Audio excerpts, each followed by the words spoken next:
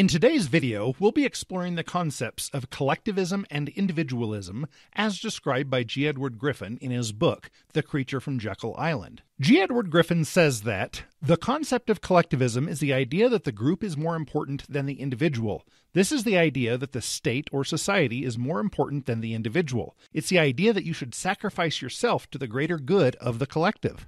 In a collective society, individuals are expected to put the needs of the group above their own needs and interests. This can lead to a loss of individual freedom and autonomy. People may, of course, choose to work together toward a common goal, and they can achieve great things together. The difference with collectivism is that the group is mistakenly viewed as being more important than the individuals that it is made up of. In contrast, individualism is the idea that the individual is more important than the group. It's the idea that individuals should have the freedom to pursue their own goals and interests without interference from the state or society.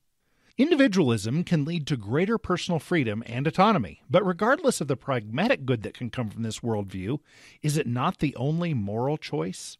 Can one imagine a world of slavery in which a newborn baby is somehow imagined to have a debt to others, or that the general community owes a debt to this person who they don't even know yet?